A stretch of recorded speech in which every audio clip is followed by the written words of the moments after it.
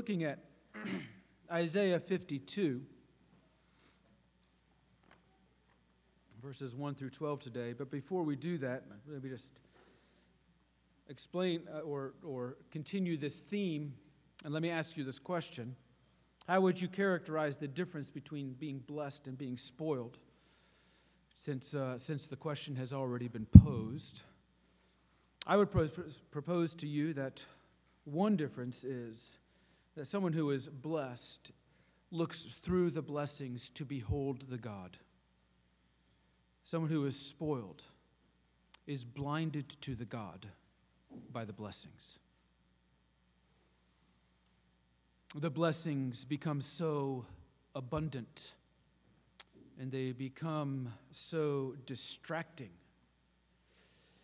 that we can no longer see the God who has granted them from the overflow of His grace.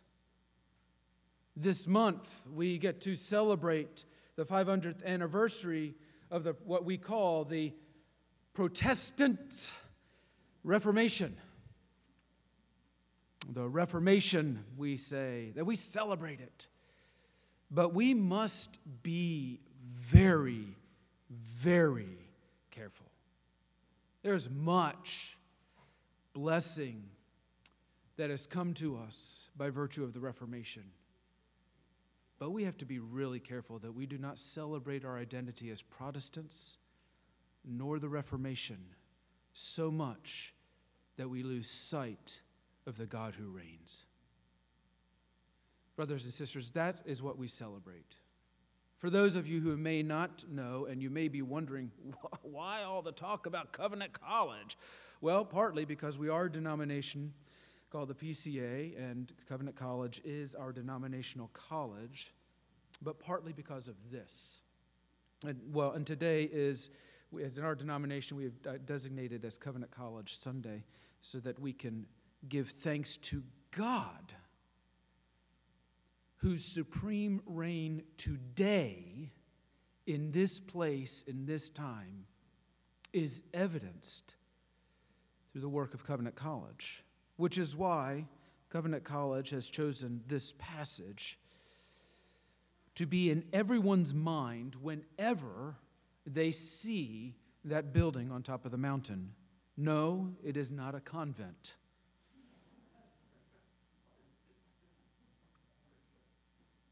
Speaking of Jesus, whenever we see that building, this is what we need to be reminded of.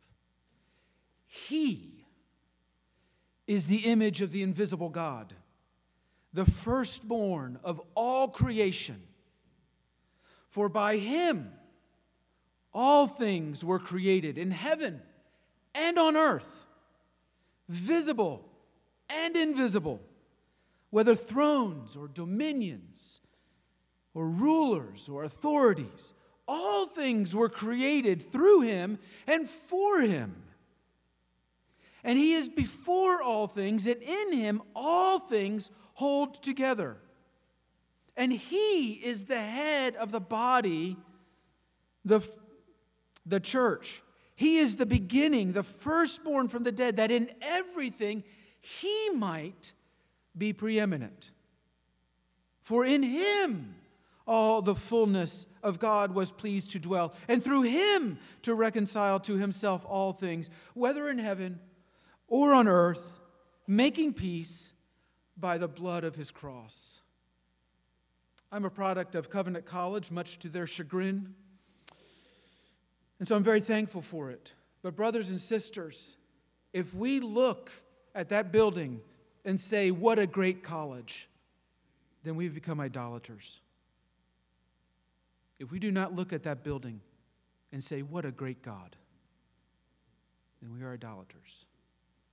That is why we celebrate the glory of God's continuing work at Covenant College. You will understand why I start that way as we get into our passage. Isaiah chapter 52. Isaiah, you remember, is written to a people that we have already been reminded this morning, a people who once were blessed and have now, because of the abundance of God's steadfast faithfulness, have lost sight of God and been consumed by the blessing, or, in the days of Isaiah, the threat that those blessings might be removed. Because, as Isaiah says, his ministry began in the days that King Uzziah died. That was the season that, next to the season of Solomon, was the most abundant and the most peaceful and the most stable of Israel's history. And now he's dead. What's going to happen to all the things that we've come to expect and count on? Isaiah wants them to know, well, nothing will happen to those things because they are rooted in the steadfast love of the Lord. And so we're in the second half of Isaiah's ministry, in which, having demonstrated to Israel Israel's own spoiled, to use that language again, faithlessness, he is now proclaiming the abundance of God's steadfast faithfulness, by which we receive comfort 2, 3, many times over. Isaiah chapter 52, verses 1 through 7. Awake, awake, put on your strength, O Zion. Put on your beautiful garments, O Jerusalem, the holy city, for there shall no more come into you the uncircumcised and the unclean. Shake yourself from the dust and arise. Be seated, O Jerusalem. Loose the bonds from your neck, O captive daughter of Zion. For thus says the Lord, you were sold for nothing, and you shall be redeemed without money. For thus says the Lord God, my people went down at the first into Egypt to sojourn there, and the Assyrian oppressed them for nothing. Now, therefore, what have I here, declares the Lord, seeing that my people are taken away for nothing? Their rulers wail, declares the Lord, and continually all the day my name is despised. Therefore, my people shall know my name. Therefore, in that day, they shall know it is I who speak. Here I am. How beautiful upon the mountains are the feet of him who brings good news, who publishes peace, who brings good news of happiness, who publishes salvation, who says to Zion, your God reigns. The voice of your watchmen, they lift up their voice. Together they sing for joy. For eye to eye they see the return of the Lord to Zion. Break forth together into singing, you waste places of Jerusalem. For the Lord has comforted his people. He has redeemed Jerusalem. The Lord has bared his holy arm before the eyes of all the nations, and all the ends of the earth shall see the salvation of our God. So depart, depart, go out from there. Touch no unclean thing. Go out from the midst of her. Purify yourselves, you who bear the vessels of the Lord. For you shall not go out in haste, and you shall not go out in flight, for the Lord will go before you, and the God of Israel will be your rear guard. Brothers and sisters, written many, many, many years ago, but this is the good news of our God, whose steadfast love endures forever, yesterday, today, and forever. So let us go to him and ask him to grant us ears to hear and eyes to see his glory. And so, Father, we do pray, together with Paul, that you would indeed strengthen us in our inner being, that we may know with greater clarity, greater depth, and greater astonishment the wonders of your great love for a fickle and frail and foolish people such as Israel. and such as us. May we rightly hear and might rightly rejoice. For we pray it as your children coming to you in Jesus. Amen. Verse 7, how beautiful upon the mountains are the feet of him who brings good news. Good news. We love good news, especially in a world of bad news headlines. One of the pieces of good news that we in this church receive regularly, it seems almost daily for the last 14 years, is the baby has arrived safely. And another one. And another one. Sometimes we hear the good news that I got a raise. Sometimes I got a promotion. Sometimes I got a job. Sometimes the headache is gone. Or I was accepted at the college of my dreams. My baby's coming home. She said yes. He finally asked. Not that anybody asked me to hint at anything. We're debt-free. You guys know you can come up with the declarations of good news that you like to hear. In a world of bad news headlines, we crave feel-good news. Hence all the cat videos that inundate YouTube and Facebook, except for I have carefully deleted all of the people who post cat videos from my Facebook feed. Amen. And dog videos and rat videos and snake videos. Hence all the anger and frustration. I don't know if you saw these news, this part of the news. All the anger and frustration at the kneeling protests at NFL games. So the news went up and they started to interview people on the street. And they're angry. I work hard all week. I want to come to a game and leave all that stress behind. And I kind of chuckled when I heard that because that's what I hear at church. I've had a hard week. I come to church to feel good. It's supposed to be a happy place. Safe place. Sometimes, however, what we think of as good news isn't always good. And what we think of as bad news isn't always bad. For example, some of you may have heard this story, but I have a friend who goes to the doctor every year for an annual checkup, and several years ago came in to me after his checkup, and I said, hey, how'd it go? I know you had the doctor's appointment. How'd it go? Oh, he said, I got horrible news. I said, oh, no. What happened? He goes, oh, the doctor said everything was fine. Uh-huh. Think about it. Think about it for a moment. Good health is good, right? So if the doctor says everything is fine, that's good news, right? Isn't good health a part of what we think of when we think of comprehensive human flourishing?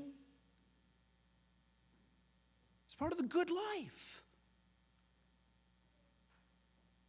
For heaven's sake, why in God's name would a doctor's report of good health be described as bad news?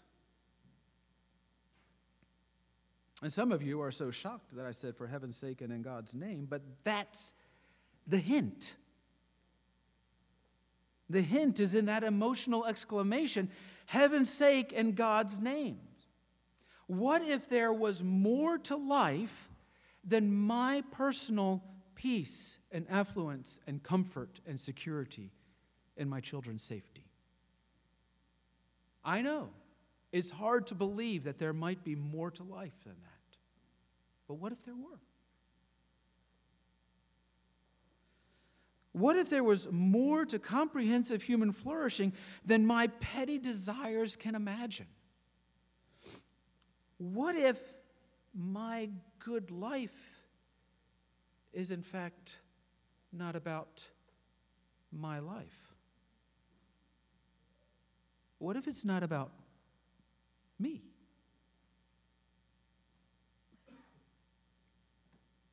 Sometimes what we grasp to as good is less than good, and so hinders us from full and perfect goodness. And sometimes what we dismiss as bad is actually something which seeks to remove from us a lesser good to replace it with something that is very good. I've got good news for you today. I've got good news for you today. It's not about you. And that's good news.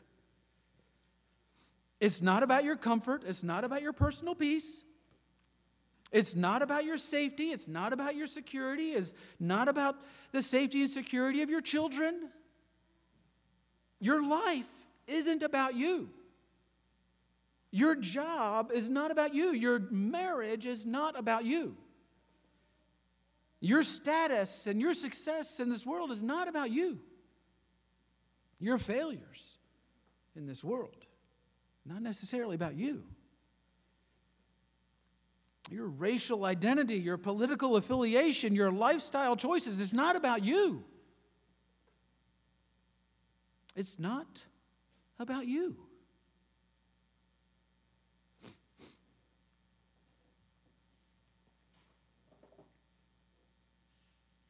I have to take my glasses off, and now I can't see my notes. Forgive me. But that's all right. It's not about me. You're not as great as you may imagine yourself to be. You're not as wise or as strong as you might have imagined yourself to be. You're not as far gone as you secretly allow yourself to believe in the wee hours of the morning.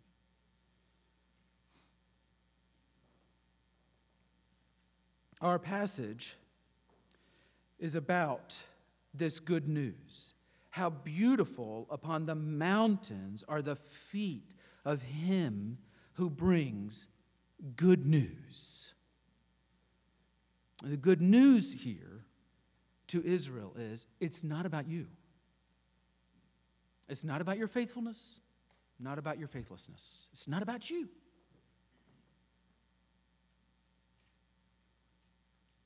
It's good news of peace, good news of happiness, good news of salvation. That word there for peace is the word I've been referencing in this expression because it means comprehensive human flourishing. It doesn't just mean the absence of strife. It means positively comprehensive human flourishing. It means to be a man or a woman or a child who in feelings and desires and orientations and thoughts and speech and action are flourishing. And not just individually, but in deeply satisfying human relationships. Human relationships that are deeply satisfying, that, as we say, click.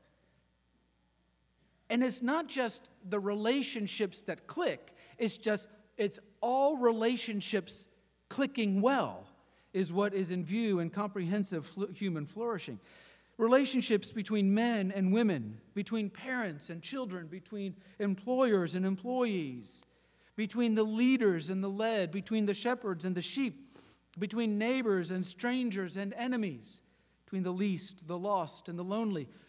All of these clicking and flourishing is individuals in relationship with all of these without fear, without hurt, without betrayal, without injury, without animosity, without tears.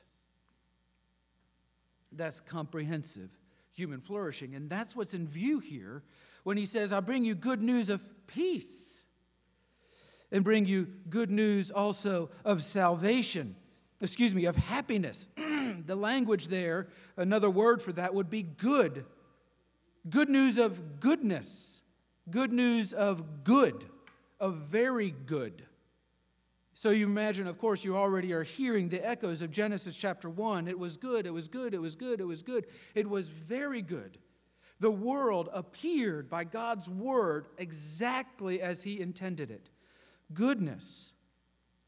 The world and its people and life in it functioning precisely and perfectly and flourishingly according to God's intent and design. That's the language of happiness. That's what the Bible means when it uses the language of happiness. Not according to my design, not according to my desires, but according to His desires.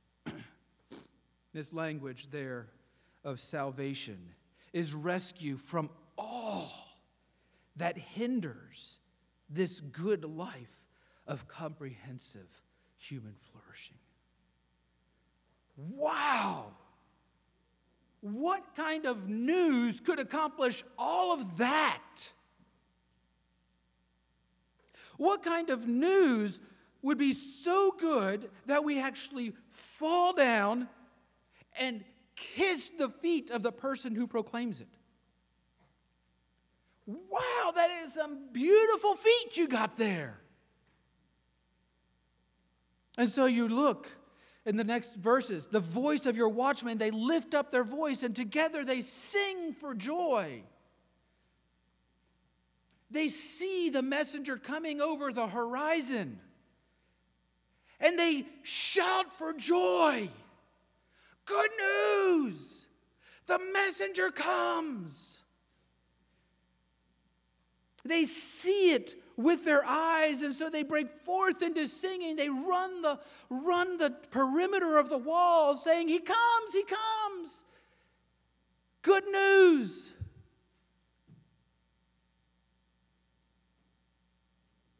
What kind of news is such a messenger bringing? The mere announcement of which causes such rejoicing on the walls and within the walls of Jerusalem. What kind of news is it? Verse 7. Your God reigns. And that's where we're going to camp. So many of us conceive of God as good but distant and uninvolved, who wants us to do all the right things, who says do this and don't do that. Some of us think that His primary purpose is our being happy and feeling good about things on our terms, as we define it.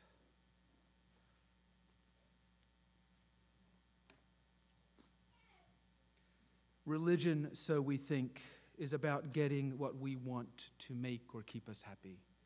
And so many of us are in the habit of coming to church because it's central to our strategy for getting what we want and keeping ourselves and our families happy. But I have good news for you. God is not our life coach. God is not our chaplain. He is not our cheerleader. He is not our concierge. As Colin Hansen writes in a recent essay, God is not a cosmic butler.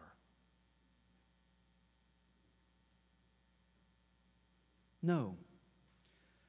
Isaiah wants us to know your God reigns. The question for us is, will we let God be God on His terms and not on our terms? Will we let God reign over our marriage on His terms, not on our terms? Will we let God reign over our kids on His terms, not on our terms? Will we let God reign over our careers on His terms, not on our terms? Will we let God write the story of His world and us in it on His terms, not on our terms? Look at that. Your God reigns. Let's work backwards. What in the world does that mean? Your God reigns. He is the king. He is the one who rules over all things.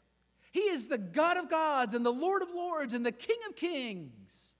He reigns. And so you think of yourself as standing there. You look at your circumstances. What's going on in the world around you, in the relationships around you. And remember, all of that is His domain. He reigns over that argument. He reigns over that marriage. He reigns over that roommate situation. He reigns over that job. He reigns over that situation, that decision that has been made. Our God reigns. By the power of His word, He reigns over the people that are making your circumstances so difficult. And immediately as I say that, there's someone who comes to mind.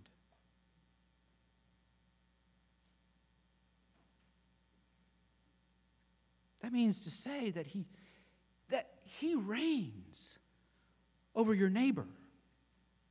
He reigns over strangers. He reigns over enemies. Your enemies. He reigns over your roommates and over your spouses and over your classmates and over your teachers. He reigns.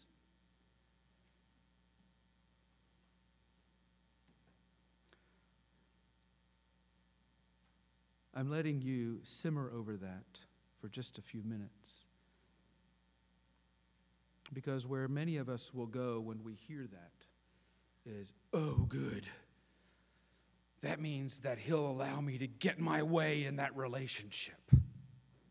Because we know that's good. He will change my children. He will change my spouse. He will change my boss. But the fact is, our God reigns over me and over you in each one of those relationships. He reigns over your folly. He reigns over your presumed wisdom. He reigns over your frailty. He reigns over your presumed strength. He reigns over your failures. As someone who is well accustomed with failures, I find that to be tremendously comforting. I give Him much opportunity to display His reign. But He reigns even over your successes. He reigns over your infidelities. To Him, to others, to yourself, to the world around you. He reigns even over your fidelity. This is exactly what Paul has in view when he writes to Timothy. The place was marked until just a moment ago. He says in Timothy that he writes to Timothy who is feeling intimidated. He says, grace, mercy, and peace from God the Father and our Lord Jesus Christ. And then later he says this to Timothy, who needs to be reminded, his God reigns. Remember Jesus Christ, risen from the dead, the offspring of King David, has preached in my gospel, for which I am suffering, bound with chains as a criminal, but the word of God is not bound. Therefore I endure everything for the sake of the elect, that they also may obtain the salvation that is in Christ Jesus with eternal glory. The saying is trustworthy. If we have died with Him, we will live with Him. If we endure, we will reign with Him. If we deny Him, He will deny us. If we are faithless, yet He remains faithful. He cannot deny Himself, because our God reigns. This brings to us great freedom. Now I am free, to use the words of a dear friend, I am free to care less about that situation, about that relationship. Because it's not about me. It's about my God who reigns. But it's not just that he reigns, it's that God reigns. Your God reigns. Not Baal, not the gods of Egypt, not Syria, not Samaria, as King Ahaz thought, not Assyria or its tyrannical leader Sennacherib, as King Hezekiah thought, not Nebuchadnezzar, as Nebuchadnezzar himself thought, even though Daniel told him otherwise. Not Cyrus, as most Israel in exile thought as they wept by the waters of Babylon. Not Alexander, not Caesar, not Rome, not Pilate, not the US of A,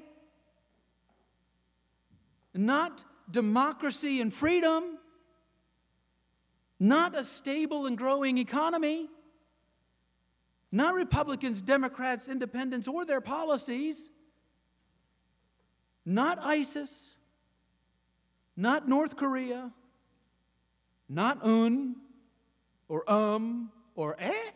whatever his name is.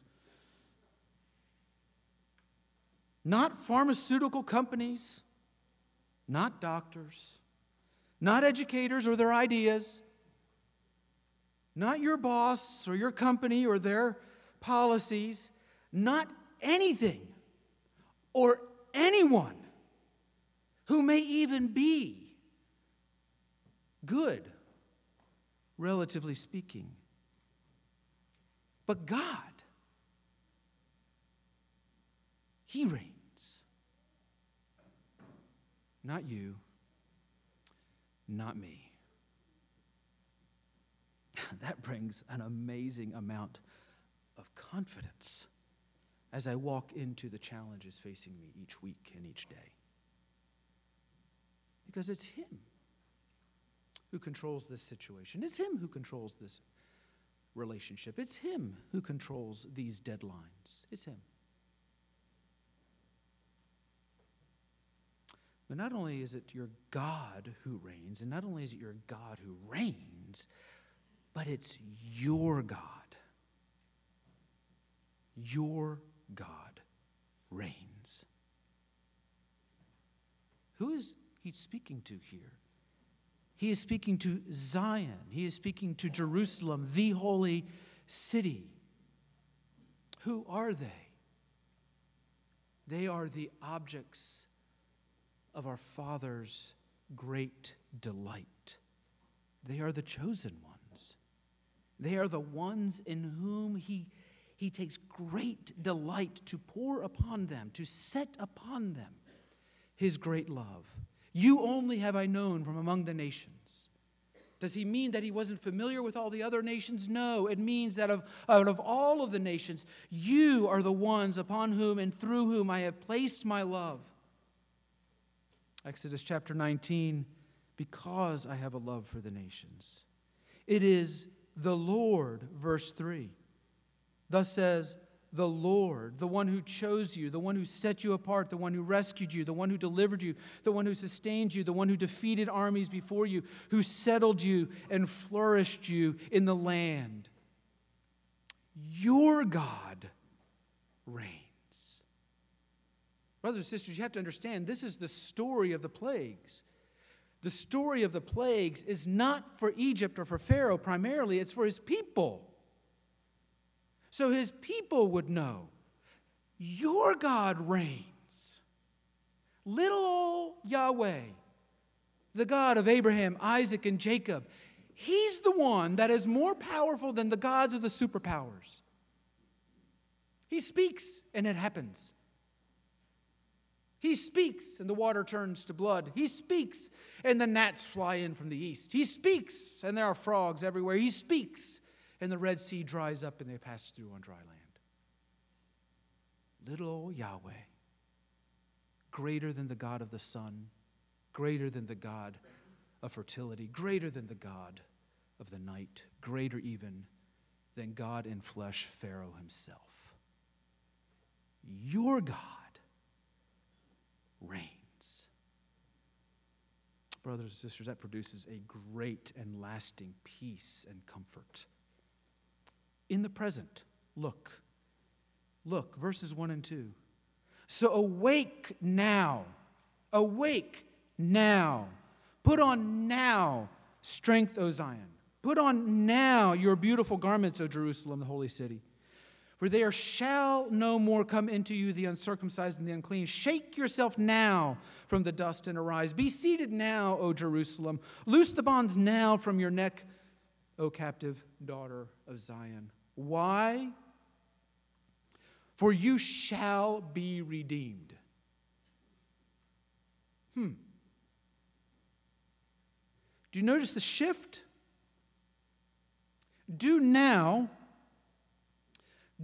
Act now on the basis of what I will do in the future. This is the Old Testament call to faith. Act now, act today on the basis of what I will accomplish. Of course, the fact of the matter is that Israel has this whole history of God's faithfulness that they can look back to. But the logic here of 52 is act now on the basis of what I will do. The logic of New Testament call to faith is this: act now on the basis of what I have done in the past.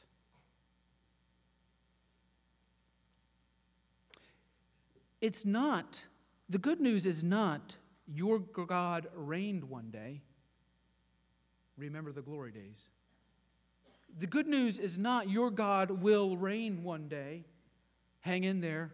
Hope you can make it to the end. The good news is, brothers and sisters in the 21st century, Flintstone, Georgia, your God reigns. Here, now, present tense.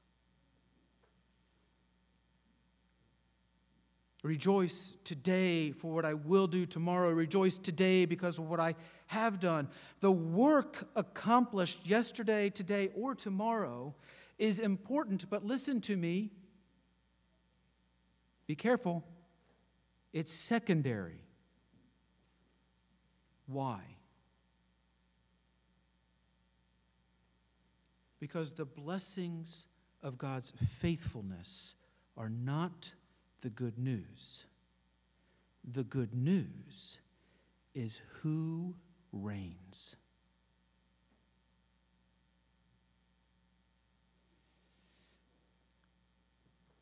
The work accomplished yesterday or tomorrow is important, but it's secondary. The main point of the good news is not what is or is not accomplished, but who accomplished it. Your God. Your God, who delights to call you by name, who sings over you, his beloved sons and daughters. He's the one who reigns. And so we read in verse 6, therefore my people shall know my name. Therefore in that day they shall know that it is I who speak. Here I am.